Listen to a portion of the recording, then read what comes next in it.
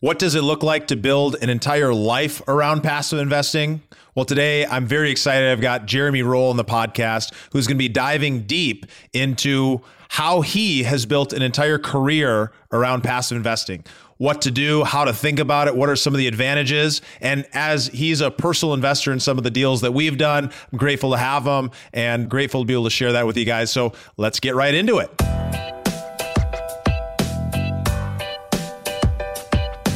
This is the Investor Mindset Podcast, and I'm Stephen Pesavento. For as long as I can remember, I've been obsessed with understanding how we can think better, how we can be better, and how we can do better.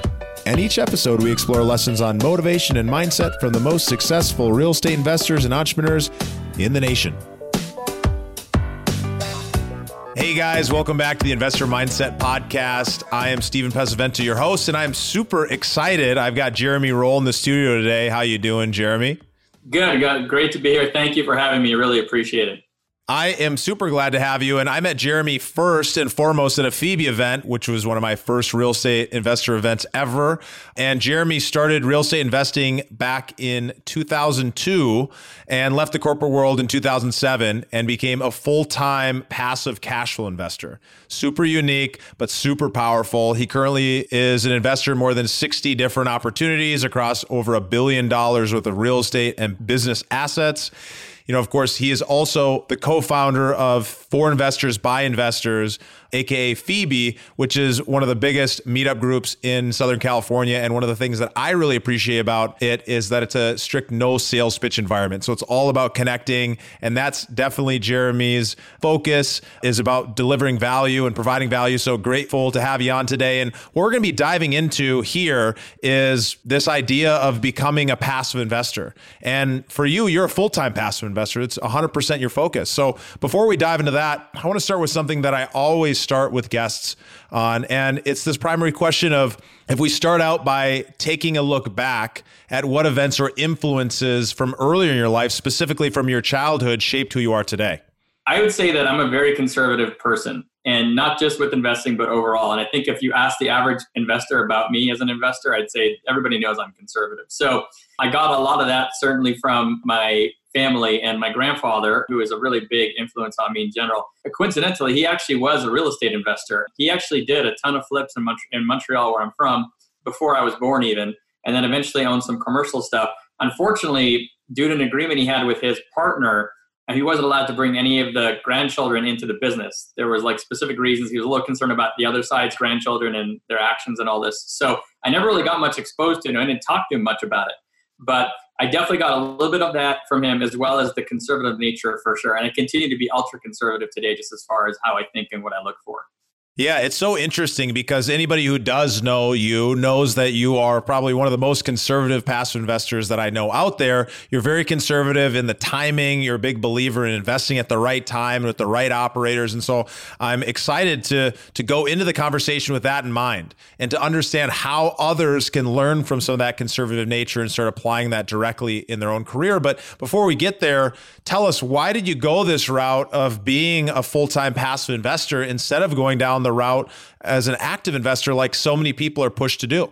Yeah, great question. So it wasn't actually by design. It wasn't some amazing strategy I went into everything with, honestly. And I actually love hearing stories about people who are in the corporate world who like have this 5 or 10 year outlook that they want to get out, and they go down this path of trying to be a full-time path, and they get out. And I love seeing that happen, but it wasn't my case. So back in 2002, after the dot-com crash, for anyone here that remembers that, it was a long time ago, I was sick and tired of the stock market for 2 primary reasons. One is the volatility. I'm just a very low-risk guy. I don't like watching the stock market go up 30% in a year, down 30% a year, just not the right fit for me.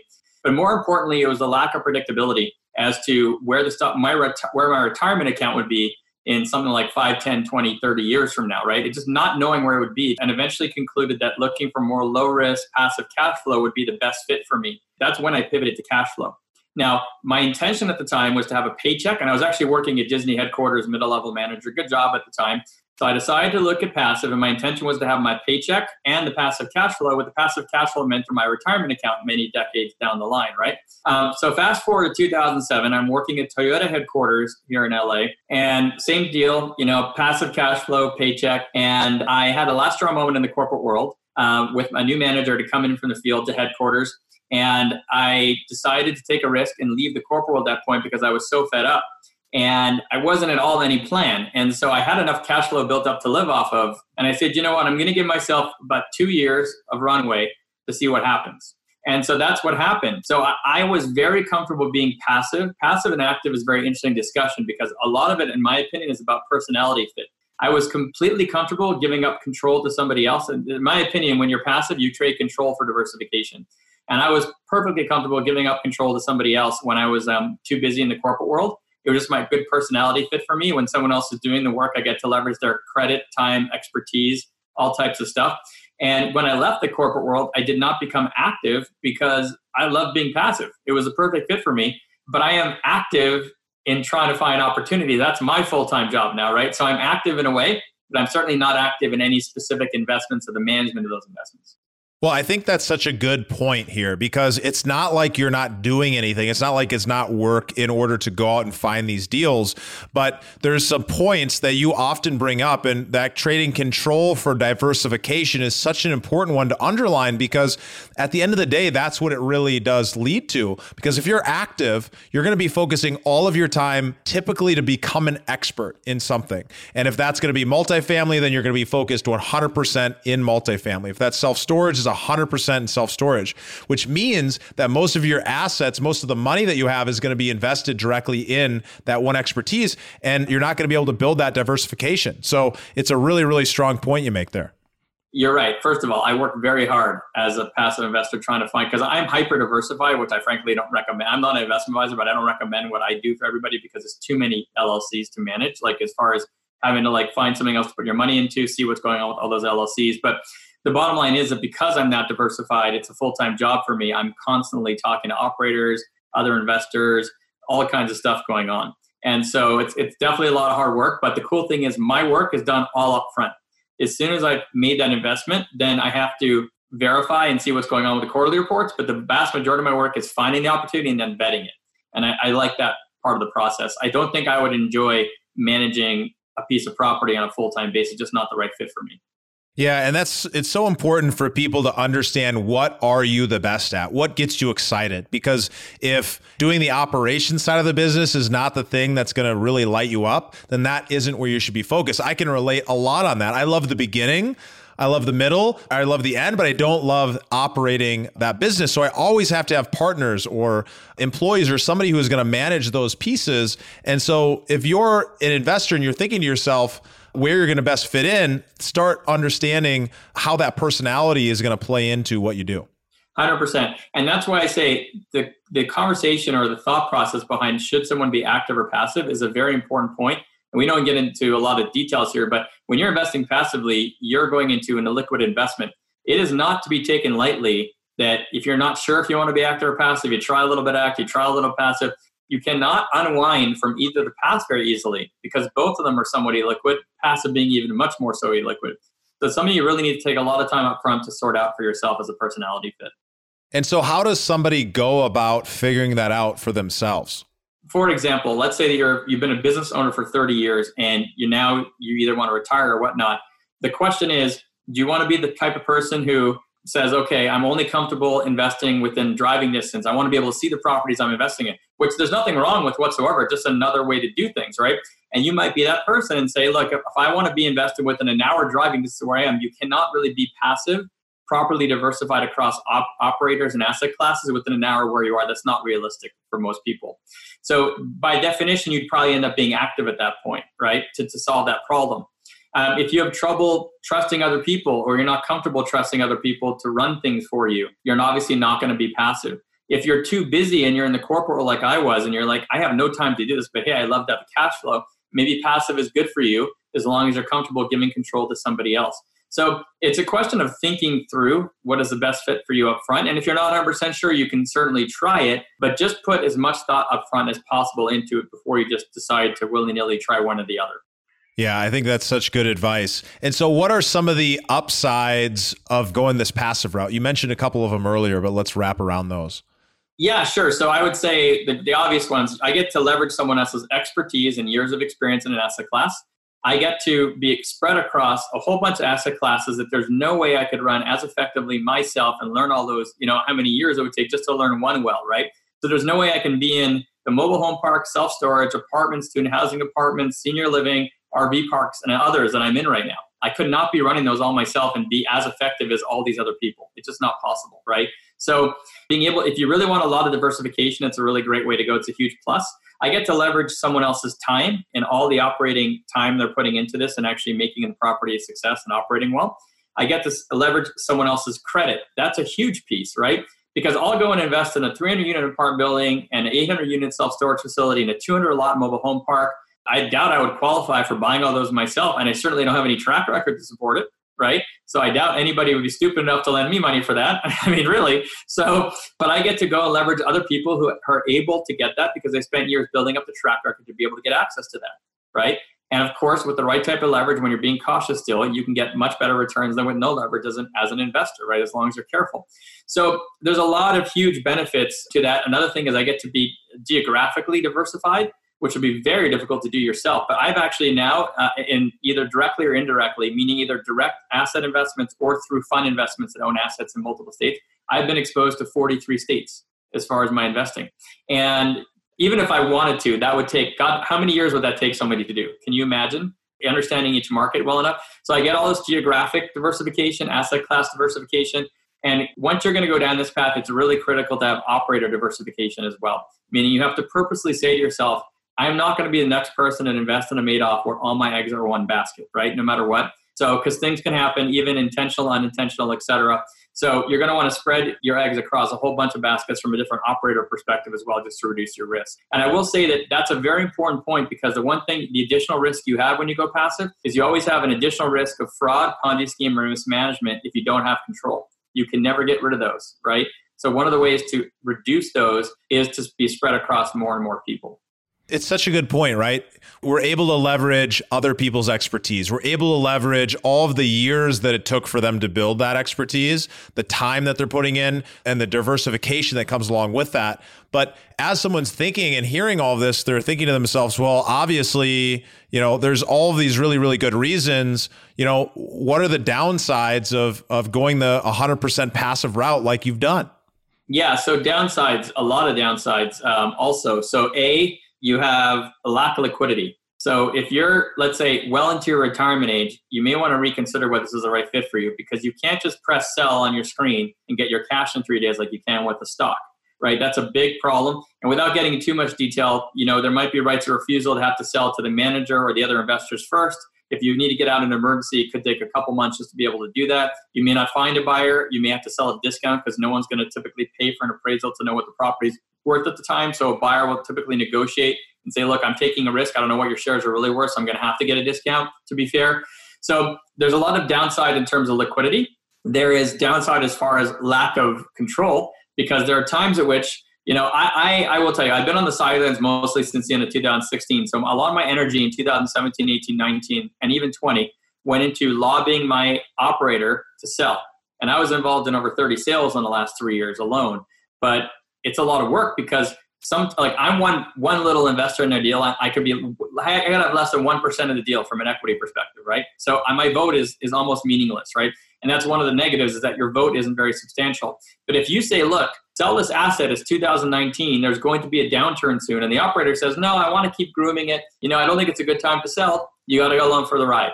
That's one thing you have to be comfortable with, and that's why having more and more diversification will help you in those situations where, a certain percentage of things may not go in the direction you want, but overall it's hopefully going in the direction you want. Again, you have that very small percentage of votes. So even if you vote for something you think makes sense, it could be the majority of investors don't agree with selling at this time, and then you're just stuck, right? So you have to be okay with that concept that you're going along for the ride, you're giving someone else control, and there's definitely some downsides that are associated with that. So those are some of the quick downsides. So there's definitely some important things to consider as well.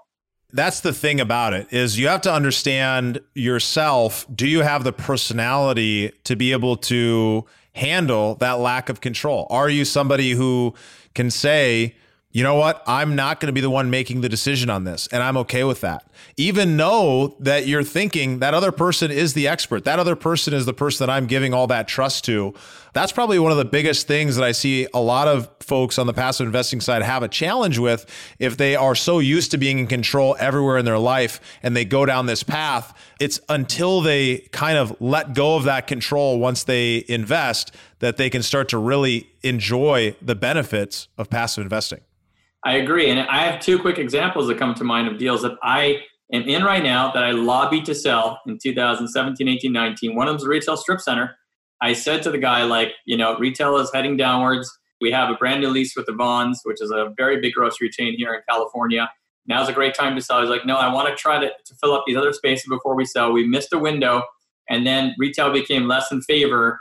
And then the next thing you know, we're still holding the property. Now, he's doing a great job managing it, but I think we should have sold it 5 years ago, literally. And it just didn't work out because he decided to wait. And then by the time he kind of agreed with me, he put on the market, wasn't getting the price he wanted because we were already starting to get the less in favor of retail. And I was like, but you know what? It is what it is. At a self-storage property, same thing. They wanted one more year to groom up the vacancy, the occupancy. Because they waited that year, the market fell a little bit out of favor. We missed a window. Property's worth less now, but that's not my call, right? But if that's going to happen, if I only have 2 examples of that out of 60 or 90, like I had over 90 investments, until all these went down. And so, I can deal with that. It's frustrating, but I can deal with it in the grand scheme of things. That's why the diversification is so important. Yeah, that makes sense. You don't have all of your eggs in one basket. So all of your net worth's not tied up in whether or not that person sells or not. It's only one piece of many different pieces of the pie. And overall, people are going to make the right decision more often than they're not when you're investing with the right operator. But there's always that risk that they make the wrong decision or they try to do the things the right way and the market changes. And so by being able to separate that out, you're going to be in a much, much better position. Yes, for sure. For sure. There's so much that we could go into, and I think we could spend an entire episode getting into due diligence. And I know you are one of the kings of due diligence. I definitely look at, Hunter Thompson as one of them. And I know that you've taught Hunter a lot along the way. But talk to me about if I'm going to go down the path of being a passive investor and I'm going to be looking at these deals and looking at the operators that are putting these deals together, how should I be thinking about vetting these deals and the operators that are going to be running these properties before making an investment? Yeah, great question. And you're right. We can spend easily an episode on due diligence. So I'll try to keep it really high level. First thing is, for those of you who are passive investors out there or maybe considering becoming a passive investor, I just want to throw this out up front. Please do background checks on the managing members of the opportunity. I just find a very small minority of people do it. It saved me a number of times in some obvious ways on some checks sometimes. And it's an important step that I think a lot of people don't take for whatever reason. And it does cost money, but I think it's definitely a very small percentage of what your investment would be. And I think it's very important to do. So that's a part of it. Before we go forward on there, just to be clear, what are we looking for on that background check? Great question. So there's a couple of things I look for. First thing is, whenever I'm going to do a background check on somebody, I always ask each managing member for the name, home address, and date of birth. And the reality is that if they have an odd name, I don't really need any of that. I could just find them. But I ask them that question just to even understand, like, who am I dealing with? Are they okay giving me that information? If not, why are they hiding it? You're starting to learn. You have to read between the lines of a lot of this. So that's a test that I do. Another test that I do is I say, before I run this background check, is there anything I should know? And that's a very important test because, if somebody says, look, I had a bankruptcy in 2003, this is what happened. And obviously that was a long time ago, but I want you to know about it because it's probably going to show up. And there was a pretty good reason for it. Okay, reasonable. I'll see it, but it's reasonable, right? That was 20 years ago. But on the flip side, if someone doesn't tell me about their bankruptcy because they think that it's off their credit report from 7 years ago and I'm not going to see it, well, what else are they hiding, right? So I had this happen. In fact, an investor who I know called me a couple months ago and said, I asked that exact question, did the background check, person had a bankruptcy in 2007, but they didn't tell me about it. What should I do? My suggestion, I'm not an investment manager, my suggestion was, look, you got plenty of people you can invest with. You don't know why they didn't tell you. I suspect they didn't tell you because they thought it wasn't going to show up. And what else are they hiding? Just move on to the next, right? It was that simple.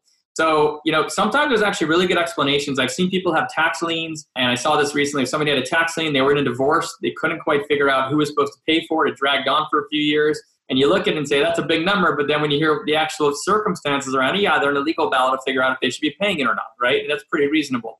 So it's important to ask those questions up front to frame some of the context. But I'm looking typically at liens, judgments, any criminal or even civil type of cases, what happened. I think it's true to say that if someone's not guilty of something, then if they have a case and they were you shouldn't really assume that there was really a case there. But I saw an instance once where somebody was sued by about 15, 20 people in a state at one time. I mean, roughly, individuals. And, I didn't even look into what happened in those cases because like 2 years later, they were sued by another 20 people in another state, right? And what's happening is that it appears to me as though someone is defrauding investors and moving to a different state and starting over, right? And frankly, even if I'm completely wrong, do I want to actually go invest with someone who's been sued by 40 individuals in the last 5 years? Probably not. I don't even care if the individuals are all wrong, but like something has provoked that these people spend time and money doing that, right? So you're looking for some things that just may stick out that don't look right. And besides the items that I outlined below, I think it's very important. So those are some of the thoughts about the background check. What I'm effectively trying to find is people who match my personality. I want someone who is conservative, who is under-promising in their projections, being conservative in everything they're laying out as far as expectations, and looking to understate, over-deliver, and kind of build long-term relationships with investors like me. What I'm trying to avoid is someone who's great at marketing these really big numbers, is making it really attractive for someone to invest, but being very aggressive in their assumptions. And they're being aggressive. They're probably going to underperform, but they don't really care because in the long term, they're just going to kind of move on to the next investors they're going to find through their marketing, right? So high level, that's what I'm trying to sort out, okay? And of course, you're going to want someone who's experienced in that asset class, et cetera. You're going to look at the track record, but I'm saying high level. So there's a few ways you can kind of figure that out. And it's not really straightforward. There's a little bit of tangible and intangible ways. The tangible ways are you can go and look at the pro forma and the summary and say, oh, I agree or disagree with all the assumptions they put in here. They're either conservative or they aren't, right? And there's some obvious ones. What vacancy factor did they use? What rent growth did they assume? What inflation growth did they assume? What exit purchase price are we going to get at the end? What they assume? You can play with all these numbers and make a deal look good or make it look conservative, right? That's the easy part. The hard part is figuring out, are you making a bet on someone conservative or not in general? And is this a personality you want to be dealing with? You can get to some of that by reading between the lines and looking at the summary and looking how some things are even written. They might say in the summary, we used a 10% vacancy factor, even though the property is currently 100% occupied, to be conservative. That line alone gives you a bit of the mindset of who you're dealing with, right? Versus if you ask some questions and say to somebody, why did you use a 3% vacancy factor? And if they say, look, the property is 100% occupied, we're coming up along this train that's being built, it's the hot town, it's the hot area of town, and we think that we're going to be highly occupied in the future, so a 3% vacancy factor, we didn't see any need to go any further down, right? That's not someone who's conservative. I'm not saying they're wrong, but they're not conservative, right? So that's an important thing to consider. And you can get a lot of these types of questions and answers and reading between the lines by talking to people, either by the phone or in person or through video conference now, to get a sense of who you're dealing with. But reading between the lines and understanding who you're making a bet on is vital, because the most important thing to consider is the operator. I think it's even more important than the actual property itself, property being a very close second. So as you guys can hear, the process that Jeremy is going through is really getting to know who he's investing with. It's the people that are behind making the decisions, because when you're in a passive investing position, you don't have the power to make those decisions after you've decided who you're going to invest with. The operator is in that position. That's the control you're giving up. So everything that Jeremy's going through here is to understand who he's investing with and how they're going to make those decisions. Therefore, he can have a better feeling of how they're probably going to perform and that they're going to be making the right decisions, even getting into that property itself. Is that right? That's right. And I wanted to use a couple of really salient examples. Like I can invest on the best block. I live in LA. Okay. So Beverly Hills, Rodeo Drive, pretty well-known street, very high end. I can invest in the best asset on Rodeo Drive with the best tenant base at the best timing. But if I have an operator I made a bet on who just runs it into the ground and just doesn't deal with the client's tenants at all, we're going to get foreclosed at some point, right? And it didn't matter that it was the best property going in, like all the characteristics going in. And it's the same thing with startups. If you're a startup investor, and I tend to dabble in that just a little bit, you can have two different people come up with the concept of Uber. But if one of them doesn't execute well and the other one executes really well, guess who's going to be the one that ends up being the right company to make a bet on, right? That's all the idea was identical. Execution is all that mattered. So you can have two properties that are identical. Execution is going to matter. Like, it's going to make all the difference. And it's the same concept with real estate. It's really, really critical. So I'm curious, as a full-time passive investor, what are some of the habits, the things that you do on a regular basis over and over again to help lead you to having success when picking these deals, going out and finding operators, and really building your business the way that you have? Yeah, I would say two really key things come to mind immediately. Number one is patience. If you're going to be selective, you've got to be patient. And I don't just mean that you have to look over X number of deals before you invest in one. I mean, you have to invest at the right time in the cycle.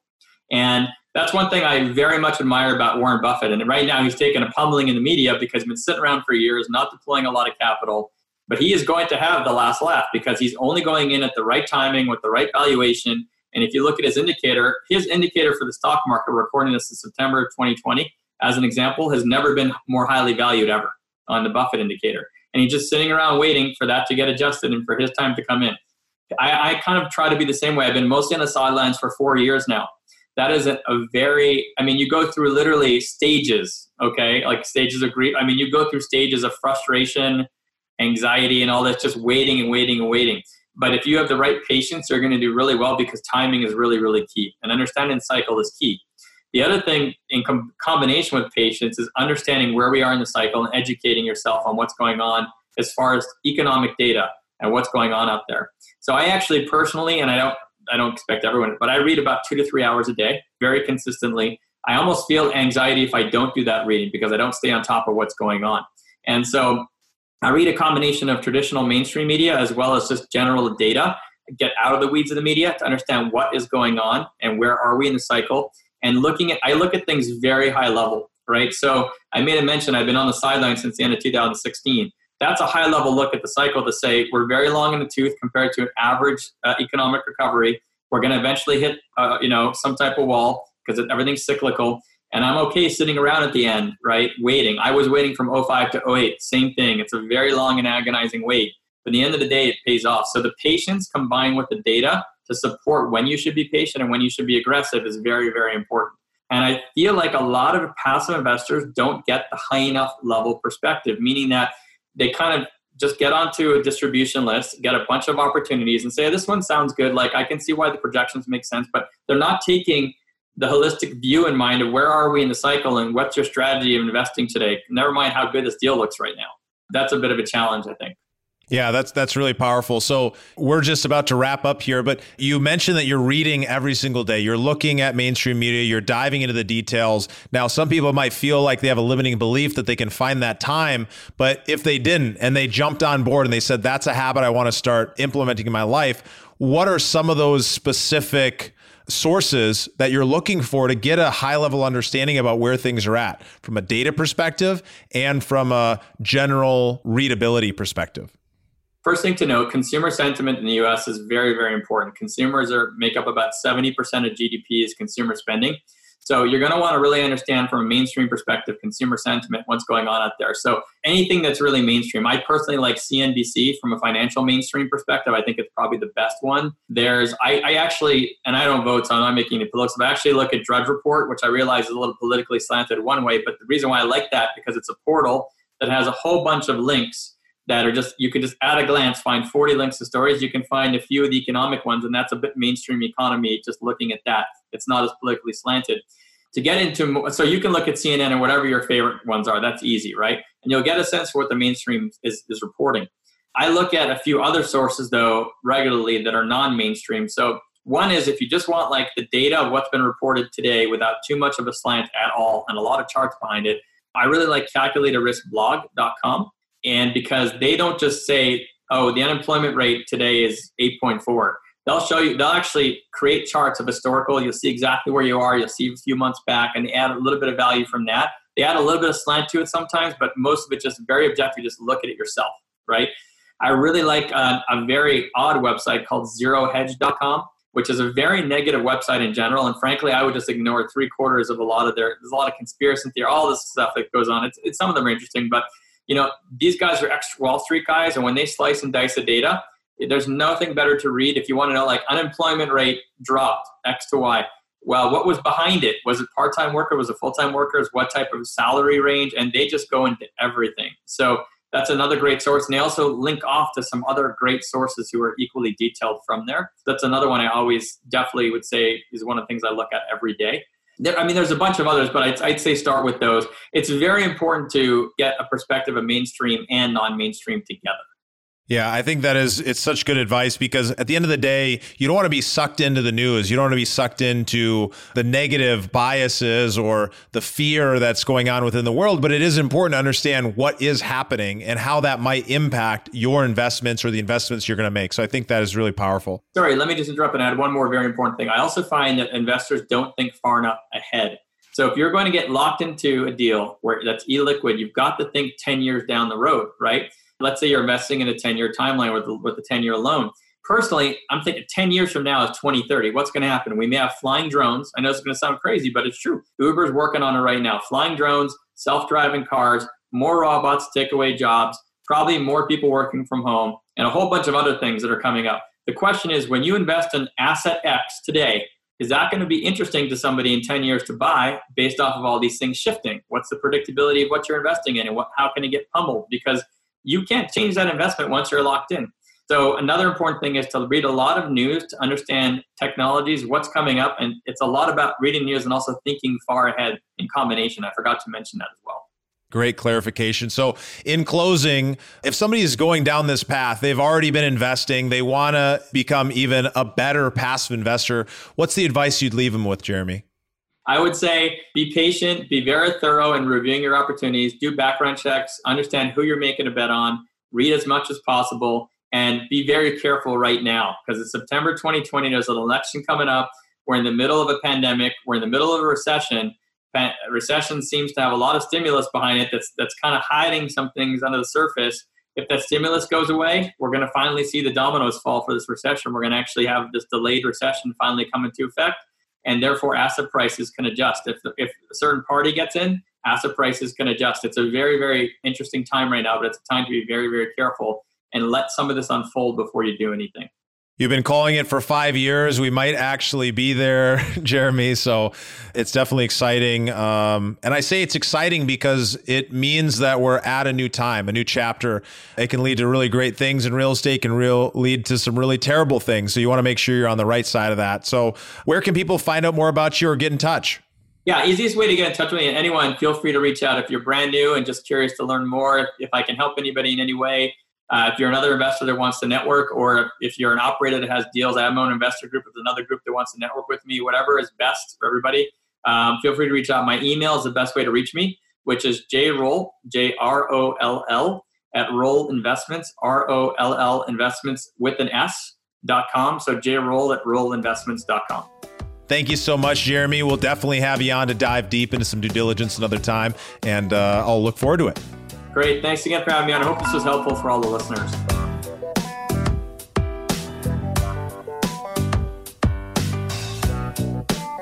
Now is one of the greatest times in history to be investing in multifamily real estate. With hundreds of millions of dollars literally moving from the stock market into alternative assets like real estate every single day, we're in the midst of a golden era. And one of the keys to success is learning how to avoid those upcoming pitfalls and mastering the process of how to scale as an operator in the multifamily business. Regardless if you're just getting started, if you've been in the game for decades, you've got to join us for this very special training put on by the Multifamily MBA on how to scale from 0 to 2,400 units, the 3 biggest secrets from building a $320 million multifamily portfolio. Register to join us at the investormindset.com/MFMBA. That's the investormindset.com/MFMBA. Look forward to seeing you there.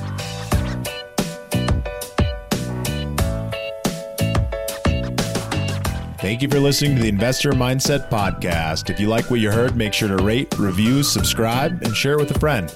Head over to the investormindset.com to join the Insider Club, where we share tools and strategies from the top investors and entrepreneurs on how to take it to the next level.